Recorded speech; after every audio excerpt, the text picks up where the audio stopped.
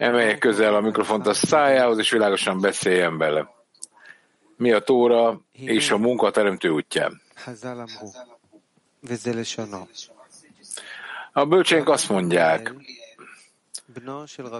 Rabbi Rabban Gamliel, Yehuda Hanasi Rabbi fia azt mondja, gyönyörűséges a Tórát munkával együtt tanulni, mert a fáradozás mindkettőben enyhíti a bűnöket, és minden olyan Tóra, melyen nincs munka, végezetül feledésben merül, és gonoszságra késztet.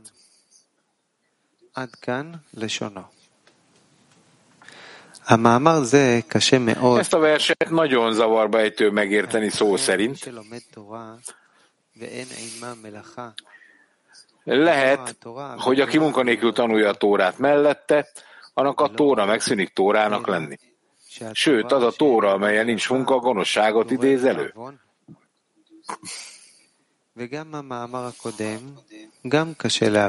Az előző verset is nehéz megérteni. Miért van az, hogy kifejezetten a fáradás az, ami mindkettőben enyhíti a gonoszságot, hiszen bölcseink azt mondták, én teremtettem a gonosz hajlamot, és én teremtettem hozzá a Tórát, mint fűszert. Nem azt mondták, hogy a gonosz hajlam visszavonása érdekében a Tóra is munkát igényel, hogy a gonosz hajlamot visszavonja.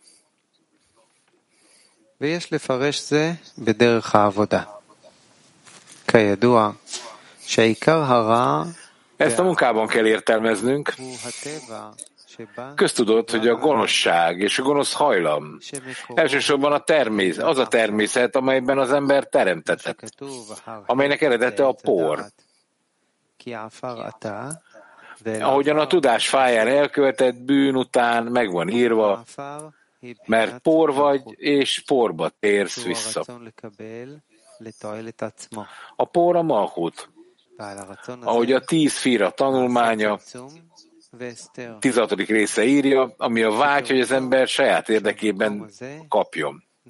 Erre a vágyra a cincum megszorítás és elrejtés került, ami azt jelenti, hogy ez a hely egy fénytől üres térré vált. Ez a cincum azért volt, hogy ne legyen a szégyen kenyere. Sokkal inkább a formaegyezés mértékéig az elrejtés megszűnik, és helyette felső fény jelenik meg.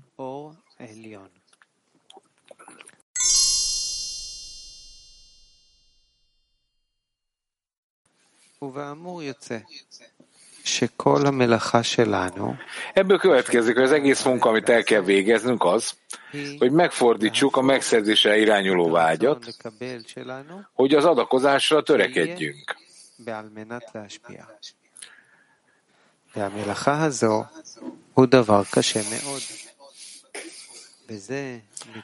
Ez a munka azonban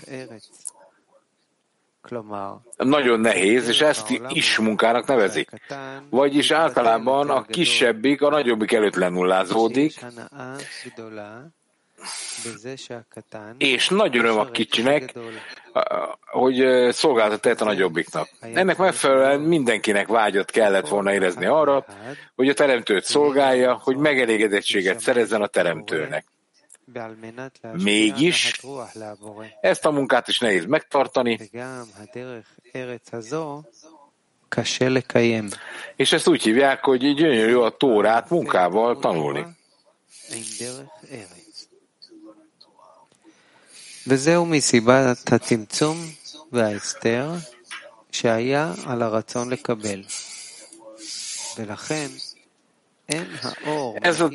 Ez a cincum és az elrejtés miatt van így, ami a kapnakaráson volt.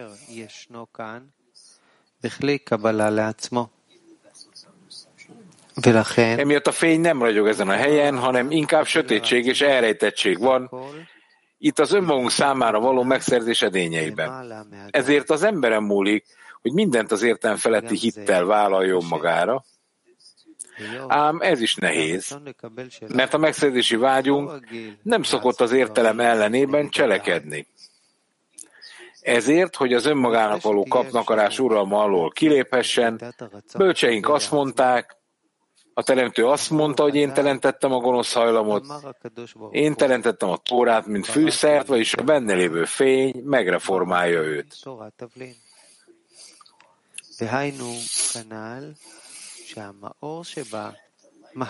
A benne lévő fény megreformálja őt, olvasható.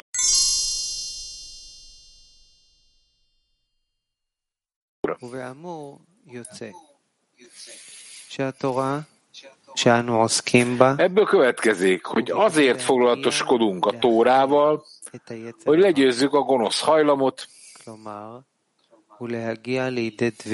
vagyis, hogy elérjük a dvekutot, a összetapadás a teremtővel, hogy minden cselekedetünk csak az adakozás érdekében történjen. Vagyis önmagunktól soha nem leszünk képesek a természetünk ellen cselekedni, mivel az értelem és a szív, amit el kell nyernünk, szükségesé teszi a segítséget,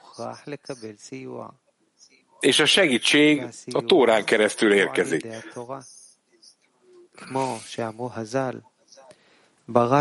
Úgy van, ahogy bölcseink mondták, én teremtettem a gonosz hajlamot, és én teremtettem a Tórát, mint fűszert. Azzal, hogy foglalatosodik el az ember, a benne lévő fény megreformálja őt.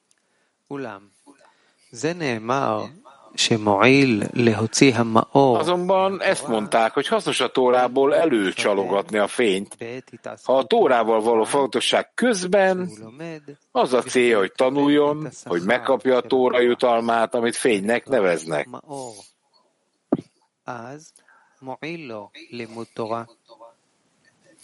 Ilyenkor a Tóra tanulása jót tesz neki. De ha elvonatkoztat a Tóra tanulásának céljától, a Tóra nem segít befejezni a munkát, hogy az adakozás edényeit elkészítse, és ne használja a megszerzés edényeit a saját érdekében. Éppen ellenkezőleg a Tóra eltűnik belőle.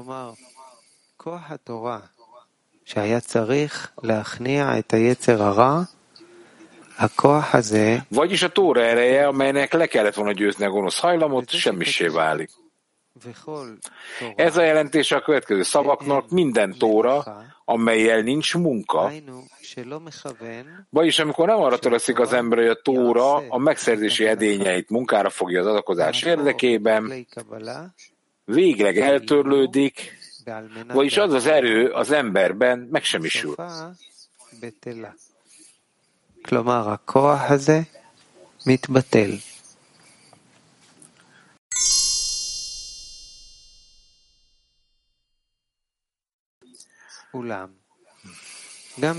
Azonban még a Tóra tanulása közben is, amikor a Tóra tanulás érdekében tanulja az ember a Tórát, meg kell különböztetnie, hogy milyen szándékkal tanul.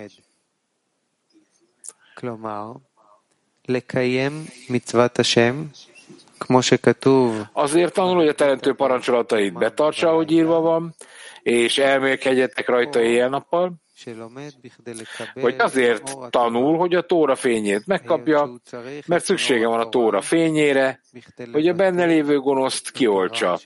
Ahogy bölcseink mondták, én teremtettem a gonosz hajlamot, a Tórát pedig fűszernek teremtettem.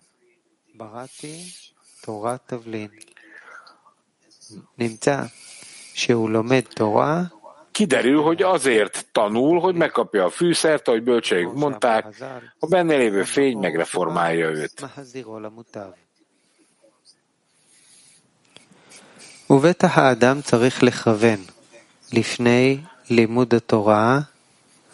Természetesen a Tóra tanulása előtt az embernek meg kell vizsgálnia, hogy milyen okból tanul Tórát, mert minden cselekedetnek kell, hogy legyen valamilyen célja, ami arra készteti, hogy megtegye a cselekedetét, ahogy bölcseink mondták, imádság szándék nélkül, olyan, mint a test lélek nélkül.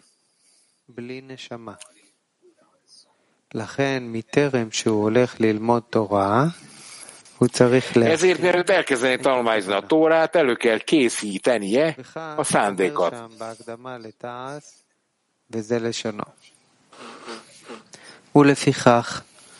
Ezt mondja ott a bevezetés a 10 féle tanulmányban című könyvben, Ezért a tanulmányzás előtt a tanulónak meg kell fogadnia, hogy megerősíti magát a teremtőbe tett hitben, és az ő gondviselésében, a jutalomban és a büntetésben. Ilyen módon a jutalma az lesz, hogy örömét leli a benne lévő fényben,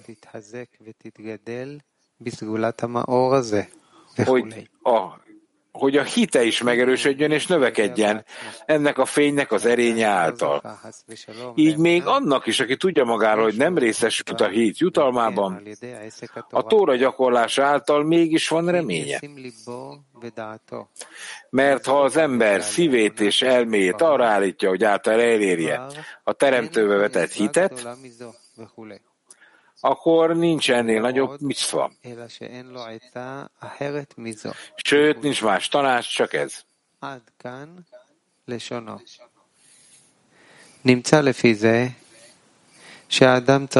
Ebből következik, hogy az embernek nagy erőfeszítést kell tennie, mielőtt tanulni jön, hogy a tanulás gyümölcsöt és jó eredményeket hozzon, vagyis a tanulás elhozza számára a tóra fényét, amely által meg lehet őt reformálni. Ezután a tóra által bölcs tanítvány lesz belőle.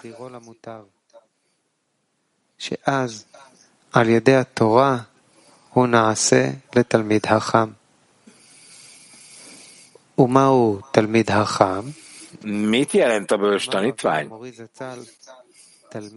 Bálaszolám azt mondta, hogy az a tanítvány, aki a bölcsektől tanul. Azaz, a teremtőt nevezik bölcsnek, és azt az embert, aki tőle tanul, a bölcs tanítványának nevezik.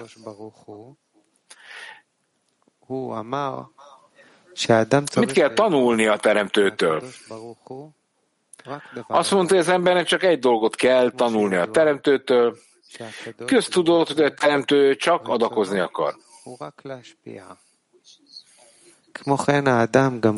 Hasonlóképpen az embernek azt kell megtanulnia tőle, hogy adakozó legyen. Ezt nevezik a bölcs.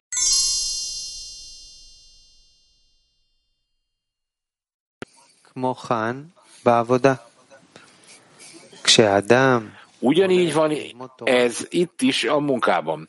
Amikor valaki tórát tanulni jön, akkor egy célnak kell a szem előtt lebegnie. Mégpedig annak, hogy miért megy tanulni. Nyilvánvalóan azért, hogy elnyerjen valamit a tóra tanulásból, mert nyereség nélkül nem lehet dolgozni. Ezért tudnia kell, hogy a cél, vagyis az a nyereség, amit a tórából szerez meg, az a benne lévő fény, amely megreformálja őt.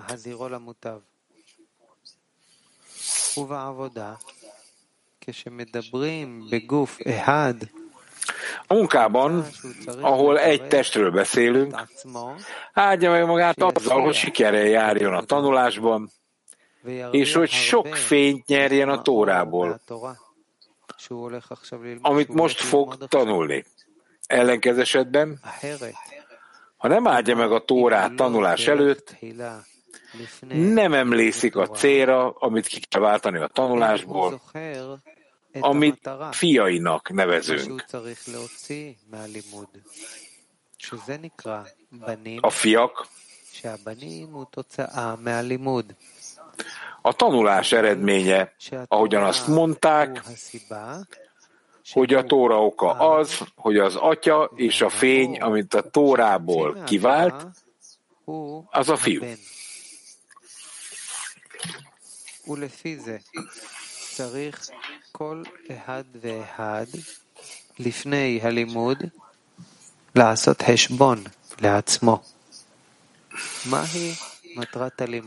Ennek megfelelően a tanulás előtt mindenkinek számot kell adnia magáról, hogy mi a tanulás a célja, vagyis látnia kell, hogy miért fáradozik a tórában. Természetesen nem szabad jutalom nélkül fáradozni az embernek, és természetesen, amikor valaki tórát tanul, akkor hisz abban, hogy megbízott a mestered, aki kifizeti neked cselekedeteid bérét. De vajon minden jutalomra törekszik? Arra kell figyelni, hogy a jutalmat mindig szem előtt tartsa, vagyis bízzon és higgyen abban, hogy a Teremtő meg fogja adni a jutalmat.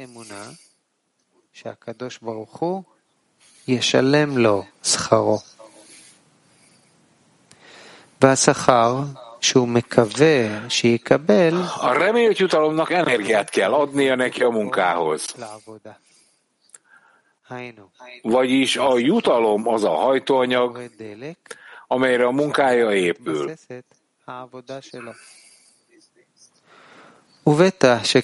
Nyilvánvaló, hogy minél nagyobb a jutalom, annál több energiája van a munkához.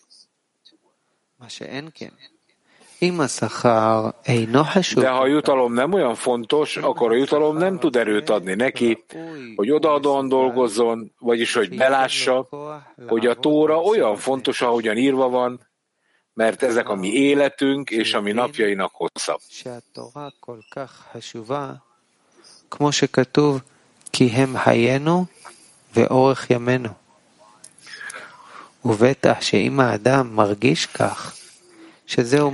Természetesen, ha az ember így érzi, hogy valóban az élet Tórája, Tórát Chaim törvény, akkor minden ember érzése szerint az egész életét odaadná ennek az életnek az elérése érdekében.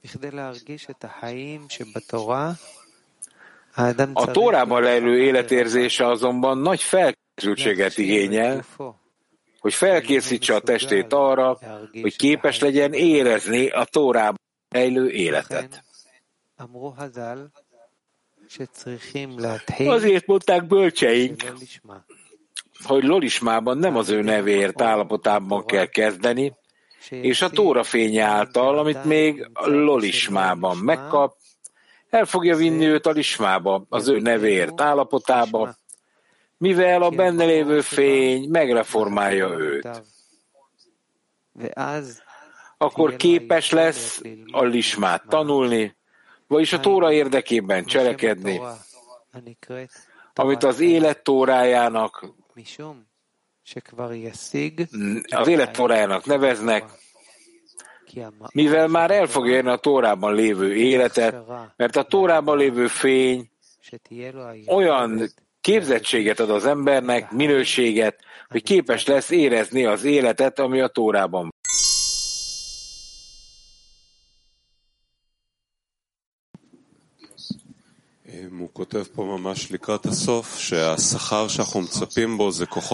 van. Itt azt írja a végén, hogy nekünk a jutalmat kell keresni, hogy tudjuk folytatni a munkát, tehát nyilván különben a Tóra kimeríti az ember. Tehát hol vannak azok az erők, amelyeket ki kell vonni a tanulás során, és mi az, amit a Tóra maga átad nekünk a tanulásra?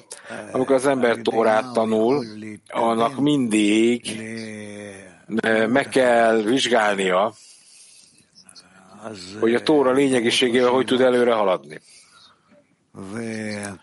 Hogy kérdéseket tudjon felemelni, és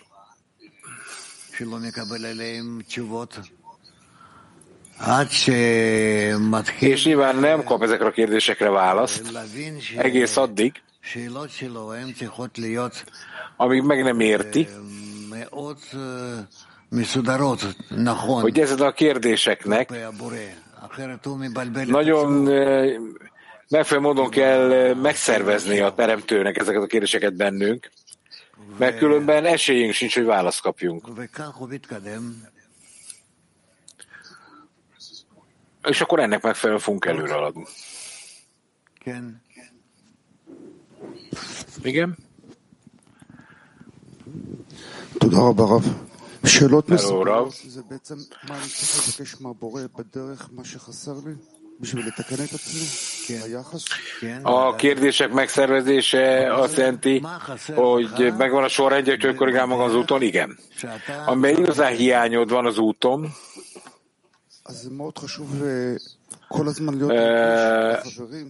Az pontosan ez, hogy előre haladja.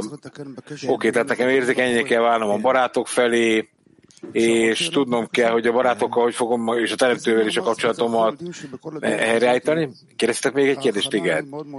Mi tudjuk, hogy az egész útban a felkészülés legfontosabb. Tehát mit kell a testemmel tenni, hogy a Tóra tanulására felkészítsem? Mit jelent a test felkészítése? A test felkészítése azt jelenti, hogy felkészíted a vágyad, hogy érzékennyé váljon a reformáló fény megszerzésére, és ezen keresztül elkezd érezni bizonyos változásokat.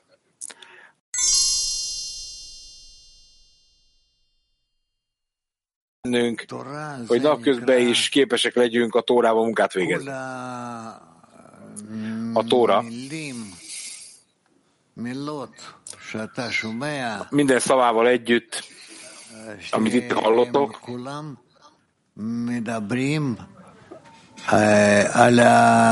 ezek mind a rendszerről beszélnek, ami téged a teremtőhöz kapcsol. Amikor a szöveget olvasom, akkor ezt Tórának tekintjük? אם אני עושה פעולה גם אותו דבר, לא משנה מה אני רוצה מהפעולה הזאת, הכל תלוי מה אני רוצה להשיג באותה פעולה, זה קובע. Tehát ha itt minden azon múlik, hogy mit akarok elérni a cselekedetemben, ez határozza meg azt, ami történik? Igen. Akkor mi a munka? Mit akarok elérni a Tórával, a munkával?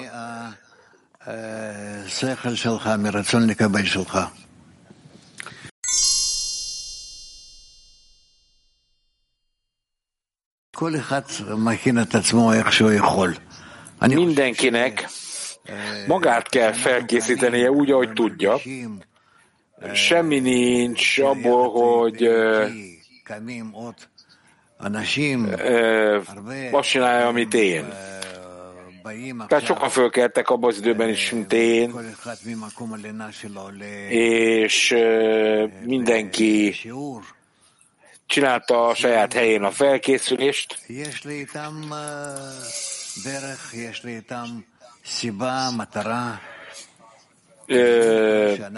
Meg volt az útja, a célja, és a célja mindezzel. Ezt neveztük úgy, hogy tanulásra készült. És akkor, amikor mi eljövünk ide, akkor egyetlen céllal jövünk, hogy feltárjuk a teremtőt.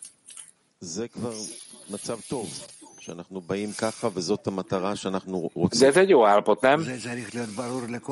Hát ez a cél, amit el akarunk érni. Na de ez mindenkinek teljesen világos kell, hogy legyen, hogy eljövünk a leckére azért, hogy feltárjuk a teremtőt. Hát ez, amit szokott mondani, olyan, mintha itt hiányozna, lehet, hogy a továbbiakban majd feltárjuk, hogy igazából nem írja le ez a cikk, hogy mire van igazából szükség korrekcióra. Hogyan kell a felkészülést úgy megtenni, hogy egy hatalmas láng legyen bennünk, hogy nekünk hogy tudjuk, hogy valamit korrigálnunk kell. Hát meg kell próbálnunk nem elfeledkezni erről, még az alvás alatt sem. Mert amikor alszunk, akkor se szabad leválnunk a felső rendszerről,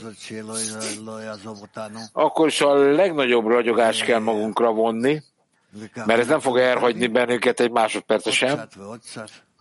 És így kell egyre közelebb kerülni, még közelebb, még közelebb, még közelebb ehhez a dologhoz. Oké, tehát akkor a elalvás előtt mi a helyes felkészülés? Az alvás alatt ne váljatok le a teremtőről. Mikor az ember nem is tudja kontrollálni magát, azt kérem, hogy ne hagyj el engem. Vigyázz rám, amíg alszok. Az ilyen felkészülésben hogyan kell az alvás előtt közösen felkészülnünk, ha lehet ilyet.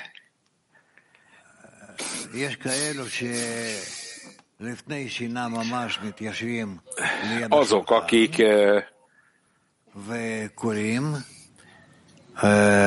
leülnek az asztalhoz az alvás előtt, egy kicsit olvasnak a könyvből.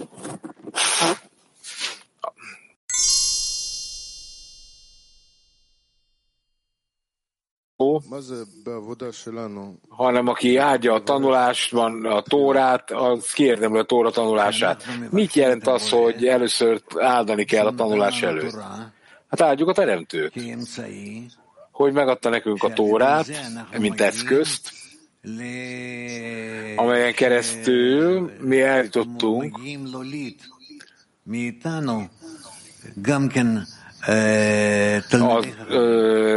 a saját magunk születésének az előkészítéséhez, hogy bölcs tanítvánnyá tudjunk születni. Itt nem a mondat a lényeg, hanem itt valami a mondat mögött kell legyen. Igen. Játszatok ezzel egészen addig a szintig, amíg megértitek, hogy működik ez, és akkor majd elkezditek érezni az életet ebben.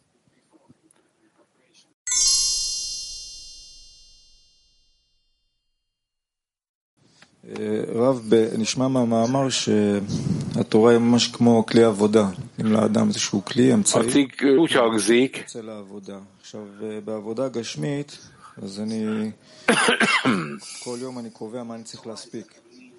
אני קובע מטרה, ואני רץ... eszköz, ami munkáltal az embernek. Tehát a fizikai világban nekem vannak céljaim, és megpróbálok eljutni ezeknek a céloknak a betestés. Hogy működik ez a napi fűtás célok tekintetében? Hát mit akarsz? Hogy működjön? Mit akarsz elérni? Miben van hiányod, hogy elért? De ez nagyon nehéz megkülönböztetni dolgokat. Tehát vannak érzékeim, van értelmem, van egy általános érzékelésem, mégis nehéz definiálni. Hát próbálkozz.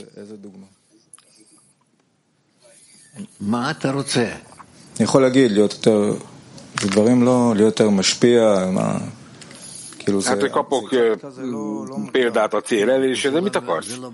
Szeretnék adakozni, tehát szeretném definiálni azt, ami egyre definiátlan bennem. Igen, de ez nem a te vágyadból jön.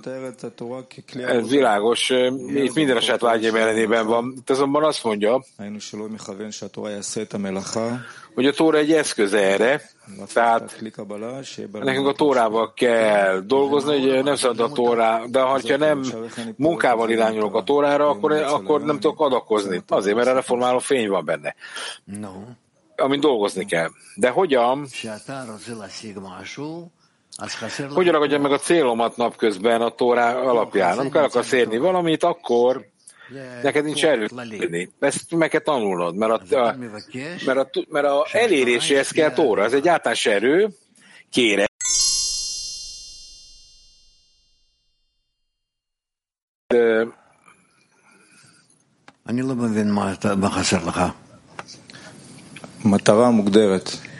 Nem értem pontosan, mi a hiányod. Hát a cél megtalálása. Egyszerű, hát legyen olyan, mint a Teremtő. Ez a cél. Ő adakozik, adakozz te is.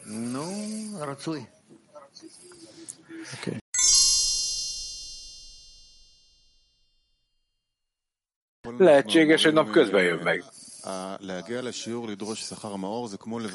Oké, tehát akkor eljövök a leckére,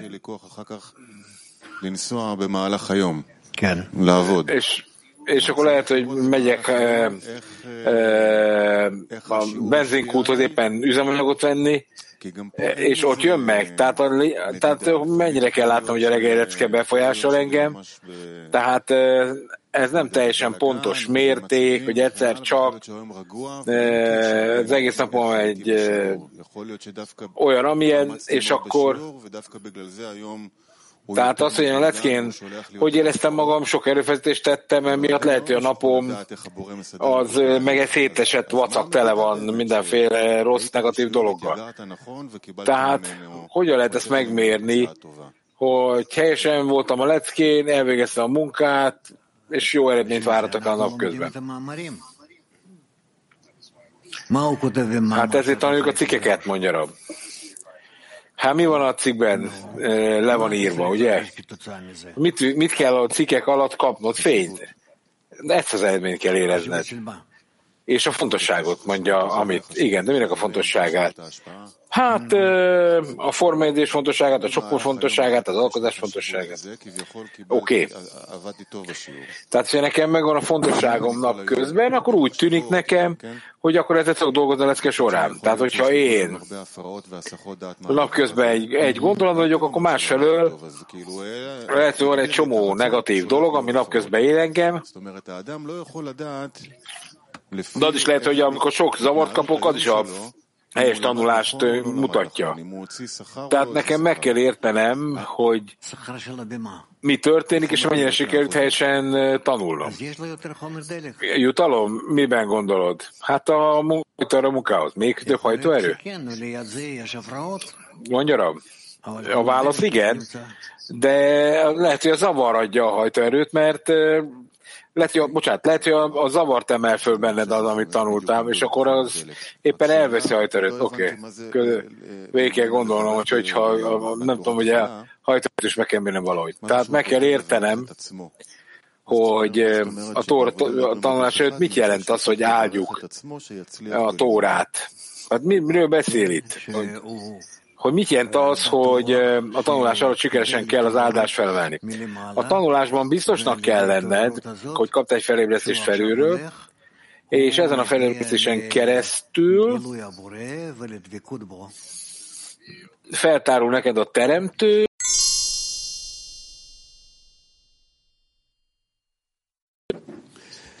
רב, אז האדם צריך לכוון לקבלת המאור מהלימוד שלו.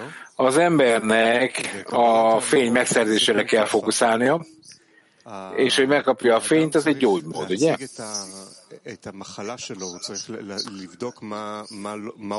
Tehát az embernek arra van szüksége, hogy megértse, mit kell korrigálnia, és nyilván a gonosz hallamot kell korrigálnia. Tehát mi az a gyógymód, mire irányul a gyógyszer? A gyógyszer az a testet korrekciára irányul, hogy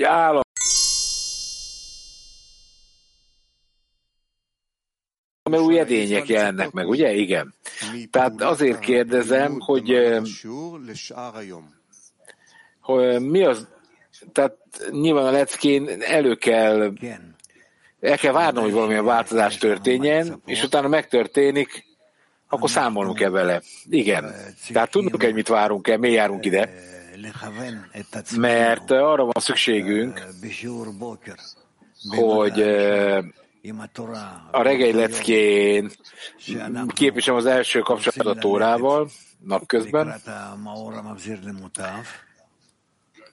hogy valóban a reformáló fény felé tudjak fordulni, és hogy valóban akarjam ezt a fényt, hogy befolyásoljon engem, mindegyünket, és ilyen módon ennek megfelelően nyerjük el a változást.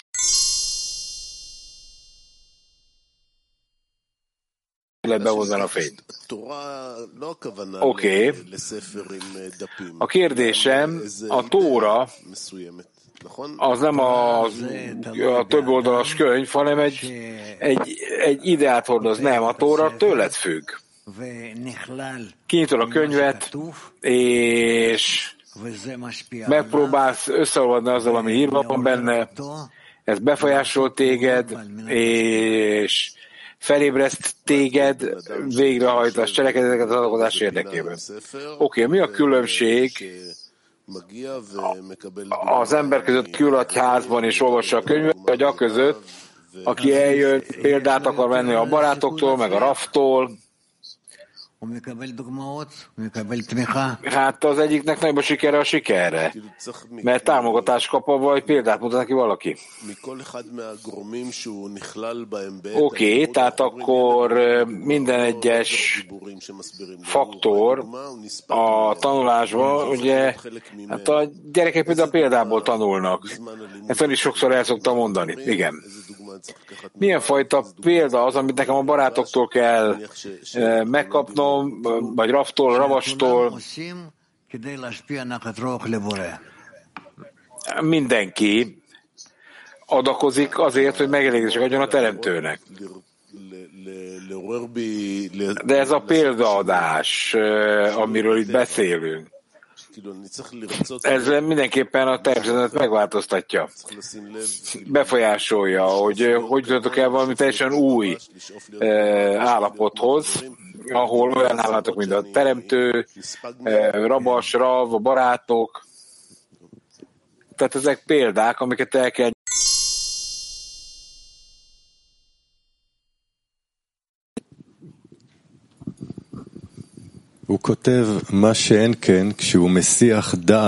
Itt az van írva, hogy a Tóra tanulásának a célját kell kibontani, mert a Tóra az alkalmas arra, hogy kapnak a rejtényeket hozzunk létre a fényével. De ez azt jelenti, hogy a cselekedet előtt el kell jutnunk a helyes szándékhoz, tehát gondolatokhoz kell jutnunk, mielőtt különböző vizsgálatokat végzünk, és így tovább. Amikor én azt hallom megint, nem először, ezt akkor megpróbálom elképzelni azt, hogy az ember eljut a munkába, mint egy harcos, akinek állandóan emlékeznie kell, hogy ő az embereivel, emberért harcol. Tehát mi eljutunk a leckére, ugyanazokkal a barátokkal ülünk itt, és a cselekedeteink majdnem mindig ugyanazok a cselekedetek, és minden alkalommal valami újat kell találnunk, új izgatottságot kell találnunk, emlékeznünk kell újra és újra célra. Hogy kell ezt megtennünk? Hogy lehet minden nap valami újat látni a leckében? Hát kapcsolat a csoport és a teremtővel. Hát így. De hogyan találhatok minden nap izgatottságot? De erőfeszítés. Erőfeszítés kell tenned nap közben, hogy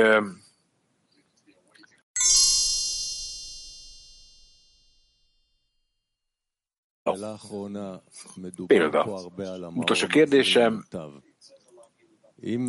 Sokat hallunk itt a reformáló fényről. Ha azt kérdi tőlem egy másik tanuló, mi az a reformáló fény? Mi az? Hogy magyarázna ezt el? Ezt nem lehet elmagyarázni.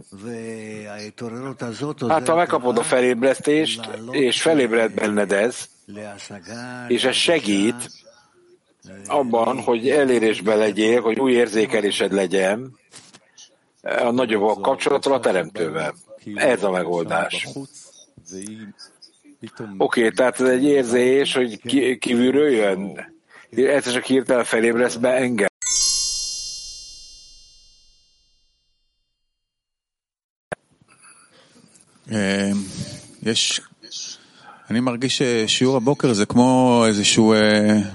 Én azt érzem,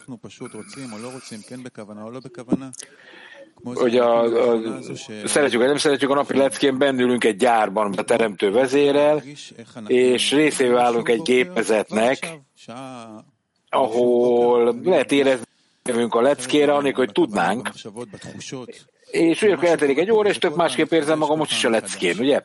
Tehát valami történik, és minden alkalommal megújul újra és újra ez. Ezt világosan érzem, a kontrasztot, hogy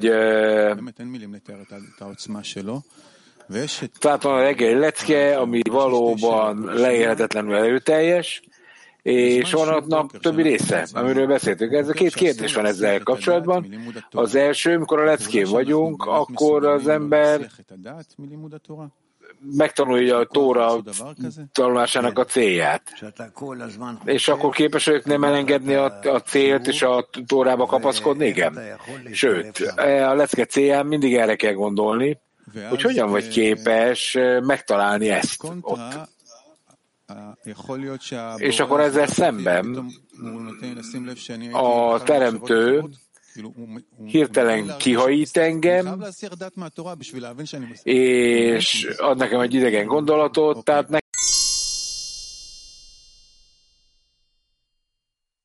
meg kell érteni, hogy amit fölébresztettem eddig, azt szinte lerombolja. Oké. Ezt szerettem volna konfirmálni. És a másik az, hogy vannak barátok a csoportban, akiknek dolga van a lecke során, hogy végre kell hajtania. Tehát az helyes, hogyha az ember minden nap feladatban van? Nem, hát persze mindenkinek legyen lehetőség, nem kell mindenkit feladatba lakni, mindig ugyanazt. Oké, tehát akkor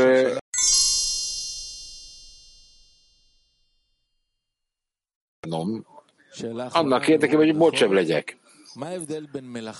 Utolsó kérdés a reóti nőktől. Mi a különbség a munka és a értelmefeletti hitbe való emelkedés között? Hát ezt mondhatod ugyanaz. Azaz van a munka, ami az én edényeimet felemeli, és van pedig majd eltörli őket, hogy új szinten újjászülessenek ezek az edények. Ez csak akkor lehetséges, hogyha a Tóra fényét meg tudom ragadni.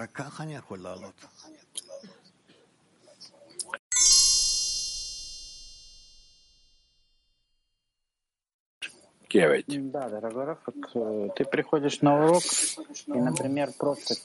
Igen, Drágorov.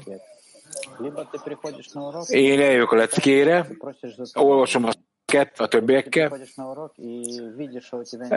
kérdezek a barátoktól, a barátok kérdését meghallgatom, majd azt látom, hogy nincs erőm, hogy kérek a barátoknak, és egy szándékbot kérjek nekik. Ez variáció. Ezek bevonzák a fényt különböző módokon? Mégis? Igen. Melyik az legelősebb variáció? Hát bármit tudsz, emelt föl a kérésedben. De hogyan? Mit jelent ez, hogy emeljen föl? Fordulj a teremtőhöz,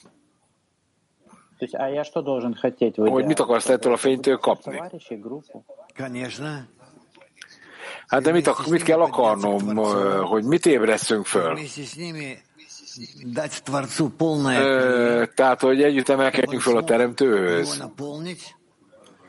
Velük együtt, majd a teremtő az egész edényedet próbálja meg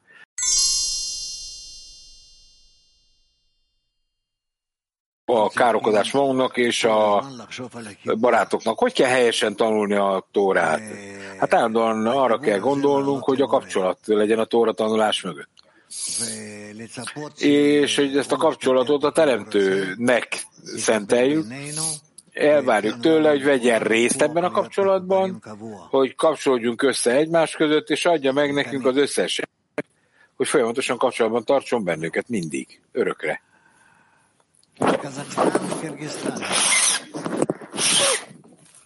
Казахстан, Киргизстан. Раф, я вот понимаю, когда мы просим благословения Урала у того, кто больше, кто выше, а вот чем мы можем благословить? Megértve, hogy amikor mi áldást kérünk Rafra, vagy a barátunkra, de hogy lehet áldást kérni a teremtőre?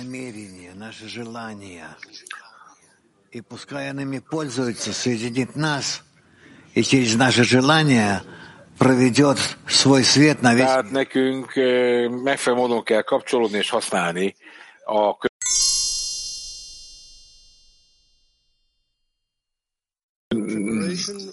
lefordítja a felkészülés,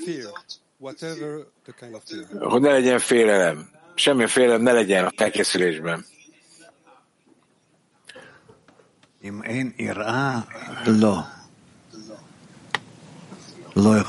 Azt mondja, legyen félelem, milyen nincs. Nem lehet. A félelem az jön minden sötétséged előtt. Mivel a félelem az embert minden cselekedetével együtt egy gondolatra irányítja, ami aktiválja a teremtő irányába az embernek a célját.